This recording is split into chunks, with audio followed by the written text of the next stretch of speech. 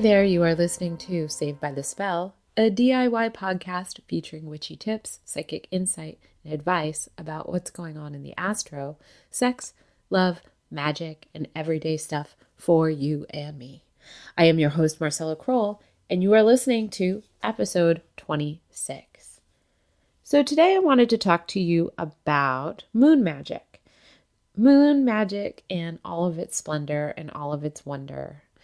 And with that being said, talk a little bit about the basics around moon magic and how you can get in cycle with the moon and get it to work to support your ritual work, your manifesting, or even your disconnection.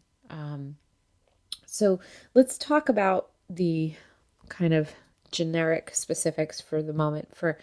Just bear with me. For anyone who is unfamiliar, we talk about the balance of the masculine and the feminine. And generally speaking, when you think of these beautiful bodies, heavenly bodies in the atmosphere and in the sky, we look at, say, the sun, for example, and the sun is representative of the divine masculine. So sun worship and sun rituals are traditionally a lot of times done by men. They all, some women do them too, but when you hear sun ceremonies and things like that, it's a lot of times it's the men who partake in these. Sun meditations are meant for revitalization, bringing more masculine energy into your life, bringing the warmth and the vibrance of the sun into anywhere that might feel dark, that might need visibility. Whereas we have with the moon and all of her beauty, the moon represents the divine feminine. She is about the mystery, the unknown, the unspoken. She is particularly fond of women's rituals, at least women that I know of, and throughout different cultures and generations, women have worshipped the moon as their safe haven, as women are naturally in time, typically with the moon, with their own menstrual cycle and being in alignment with that. Moon cycles have a huge influence and impact on our work in magic. And while I do tell people often, if you're going to do magic, magic can be done at any time. But when you do line up or coordinate with the moon and whatever astrological cycle may be happening, you do get more support. But this shouldn't limit if you're feeling like you need to absolutely do some kind of clearing or ritual or ceremony to help you feel good and grounded in your life. So, all while the moon is up in the sky and going from new to waxing to full to waning to dark and to new again, she is entering different astrological signs, every couple of days. So, and there's a moment, between each transition where the moon's actually void, of course, which means it's a little bit wonky, the energy. It's not necessarily in the sign anymore or in the sign that it's headed to. So, just if you're into astrology and you want to kind of make note of what sign it's in, how to best support what you're working on, that's great. I think it all really helps. So some people ask, they want to know when the moon is shifting, how to best support your work. So the new moon I see as a powerful time for setting intentions and creating new beginnings, especially if you have new projects and things you want to launch or new habits. Just in general, it's a great fresh start. New moon is a great time for that. The moon, as it's waxing leading up to the full moon, is a great time for calling things into your life. Really, while we're on an upswing, you're kind of really gathering speed with that energy. And when you go into the full moon I always see as a powerful time for culmination and completion. So this is when things really come to a head. So you can really work some powerful magic around the full moon, as well as, see things be finished. So a lot of times I see things kind of removed out of my own life or other people's lives when the full moon strikes. It's kind of like, oh, okay, well, now it's clear and apparent what has to be done or what has to be moved on from. And it, it's because everything is visible. So the full moon is a powerful time for manifesting your desires as well, just being really clear about what you're trying to call in. The full moon is also a great time if you are a mineral person, if you collect crystals and things like that. It's a really great time to charge your crystals out in the moonlight. If you have a place you can put them, or on the window, if they can be visible to the moon. That's a really great way of working and rebooting your crystals with the full moon. The waning moon, as the moon is going, after it's reached its point of being full, it starts to wane and it gets darker. And as it's getting closer to that dark moon where it's right about to turn new again, this is a really beautiful time to really rest and nurture, take it easy, go within, and just be really loving with yourself. It's a lot of self-nurturing and resting and, really allowing you to be in time with the natural cycle of the moon is going to get you just on a whole other, intuitive level with yourself. Just you start to really honor your own cycles in your own body and what you're feeling.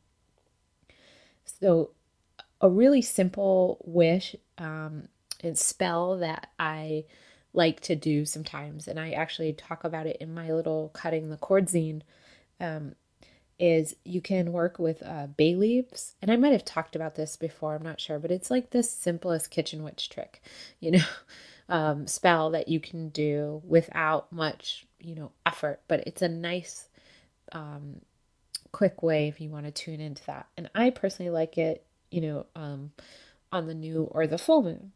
And what you can do first is I always recommend smudge your space where you're going to be doing this. If you're outside, just smudge with sage or Palo Santo yourself and just kind of your area. And if you can, create a circle, a sacred circle. And you can do this with the smoke, especially if it's just you. If it's you and a couple of friends, you can also cast a circle either by putting a circle of salt around and making sure that you're all standing in it. You can also consecrate a circle if you have a dagger or a ritual knife to kind of mark and outline the sacred space. As you do this, you call on the four directions, any guides, guardians, or ancestors that wish to be with you. You ask to call on the elements to ground, to protect. And what you can do is you write a wish or a simple word of something you would like to call into your life. And then in a fire-safe place, you're going to say with gratitude what it is that you are calling in, and then burn your bay leaf. And as you let it burn and as you release your wish out into the universe and your guidance comes and helps support you and witnesses you doing this, declare, so mote it be. Once you have finished and everyone in your group, if you're working with others, has finished and you've held appropriate, respectful space, thank the directions, thank your guides, your guardians, and thank the moon for witnessing and holding you in her love and grace. And then declare the circle open. And then you may move about for the rest of your day, your evening, as you go forward, and reminded that you have your connection to the moon. So that is just a little bit of moon magic, just very simple, easy to access. Make it your own, you can get as, fancy with it as you like. Like I mentioned, our next full moon is actually coming up in Scorpio at 2 degrees, and stateside it's April 21st. and you in late evening, and then April 22nd for those on the East Coast, because it'll be going into the early morning. Full moon in Scorpio, if you think about the traits of Scorpio, I think about a lot of life, death. I think about regeneration. I think about diving deep into the darkest aspects of the self and coming out of it like the phoenix. Scorpio is intense, psychic abilities. It has an ability to really bring out the mystery and the wisdom that's under the surface of things. So I think it's going to be an informative time. I think the full moon in Scorpio is going to bring some real secrets to the surface, and ones that maybe you forgot about or things you forgot to look at. And it's going to bring some clarity for you about your direction. And I feel like that has been the biggest thing. I've been pretty busy meeting up with people in the last few weeks who are a lot of people that actually going through some big decision-making time and transitions. And part of that transition is really because they're having these like consciousness shifts. It's like reality shifting and a huge urge to make real essential changes. Like real changes, not just like, oh, I think I want to do this and I want to do that. There's just a lot of awareness about, okay, this isn't working anymore and or not nourishing me. So I need to make these aspects, whether these are physical changes, spiritual changes. There's a lot of aha moments happening, and it can be kind of off-putting if you've been comfortable or if you finally got to a place of being comfortable.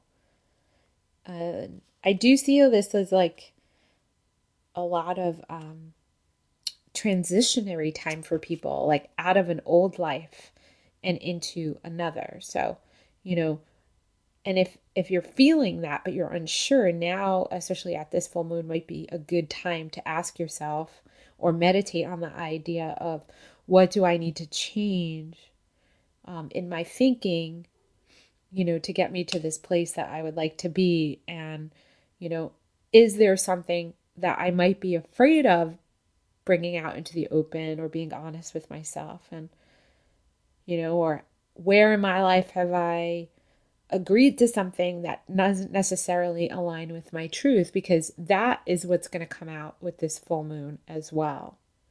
So if you've been kind of keeping things to yourself, your truth, because you want to keep the peace, you might want to shift your perspective and look at this like as, okay, what's going to happen in the long term if I'm not honest about my needs and where I'm at or what I'm seeing or sensing is happening. And it's another thing,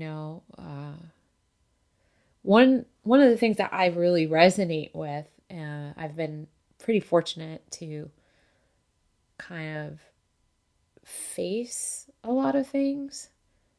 Not always because I wanted to, by the way. It's just like I felt like I had to.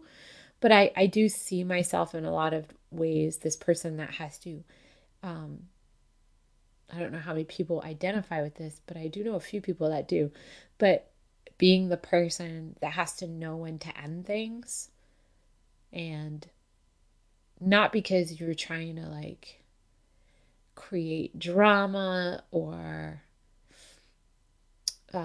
because you're addicted to like ending things or making pain, but there's things where, if things keep dragging on and no one's honest about what's happening, it can be, it can be up to you to have to figure out like, okay, this isn't working anymore. And sometimes that's a real hard job, to kind of be like, okay, I guess I'm this person. So you might be finding that you have a lot of helpful insight to help a lot of people that you might know that might be also going through these things. And ending things isn't always you're ending them because they're bad. You're just, sometimes you have to end things because you have really, really big things that you have to do, or like priorities shift and change. And it's not because you aren't enjoying what you were doing or the connections, but you realize there's a bigger picture at large. So you have to kind of get into that. So yeah, it's a wild world, you guys. Thank you for listening. Just a heads up, I am going to be headed up to Portland this week and weekend to teach at the 4th annual Northwest Magic Conference. I know that the event is sold out, but there are some people online. If you go to the Northwest Magic Conference event page, I believe that's on Facebook, there were a few folks that had bought early bird tickets that can't make it. So if you're still hunting for a ticket, check out the Facebook event page for the Northwest Magic Conference. And I think you can still grab a ticket or two there. I'm going to be teaching on Sunday. I'll be in the marketplace all day on Saturday. And I'll be teaching on Sunday past life healing. And then I'm doing a combination ritual and art class for Sunday afternoon. And then I am also going to be speaking on a panel about divination, which I'm totally excited for. I haven't been to Portland in like 13 or more years. It's kind of crazy. So I'm really stoked to check that out. The other thing I wanted to let you guys know is I can't believe it. 3 years ago, I created Sacred Symbols Oracle out of a vision, I joke that this was my guide's way of getting me to do a 40-day Kriya. And now I just, I just got them back in stock, and it's the second pressing of the new edition, but total, it's the 8th pressing of these cards, and my mind is blown.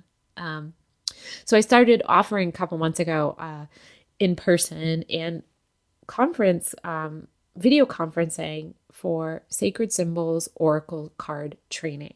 And what that is you just get a certificate of completion and spend 3 hours with me with a little break, going over the cards, getting a full history of them, learning different ways to work with them, etc. And everyone, after completing, receives a certificate. And yeah, so I'm super excited to offer this because, they're so special to me, and I'm so excited to share them with so many people who connect with them. It's super humbling and sweet. And I can't really express enough how much gratitude I have for that. So if you guys are interested, I do have a class in LA coming up in May. I'm also looking at right now, trying to schedule another online class. So keep a lookout for that. I post those events on corvussociety.com, and you can link to that from my marcellacroll.com website. And I'll leave links at on the page of this, etc. What else? Oh, okay. One more final little announcement. And this is so exciting. I'm just excited because the future kind of blows my mind. Like, we're in it. I worked earlier, that was earlier this year. Yeah, really early this year. I went in and I sat in and consulted on a virtual reality game for PlayStation. This is pretty mind-blowing, you guys, and it comes out this month, and it's called Kismet, and it is a virtual reality fortune-telling game. And you can go in and you can get your tarot cards read, you can get an astrology reading, and you can play a game of wits with this Kismet character. And I am so unbelievably blown away by how cool animation is, and the fact that I got to sit in on this project and kind of help them develop the character more and give her some life and empathy with my own experience, and get to work with some really talented and fabulous people who have such a respect for the world of, psychic readers and things like that. So it's pretty rad. And I can't wait for you guys to see it. It's going to be on the PlayStation VR, and I'll be posting about it, I'm sure. I posted one thing, like a couple of sneak peek images, but as soon as it's totally up, I will give you guys a holler on my Instagram. You can always follow me there at Marcella Kroll. And yeah, and if you've been looking for me on Facebook, I no longer have a personal Facebook page.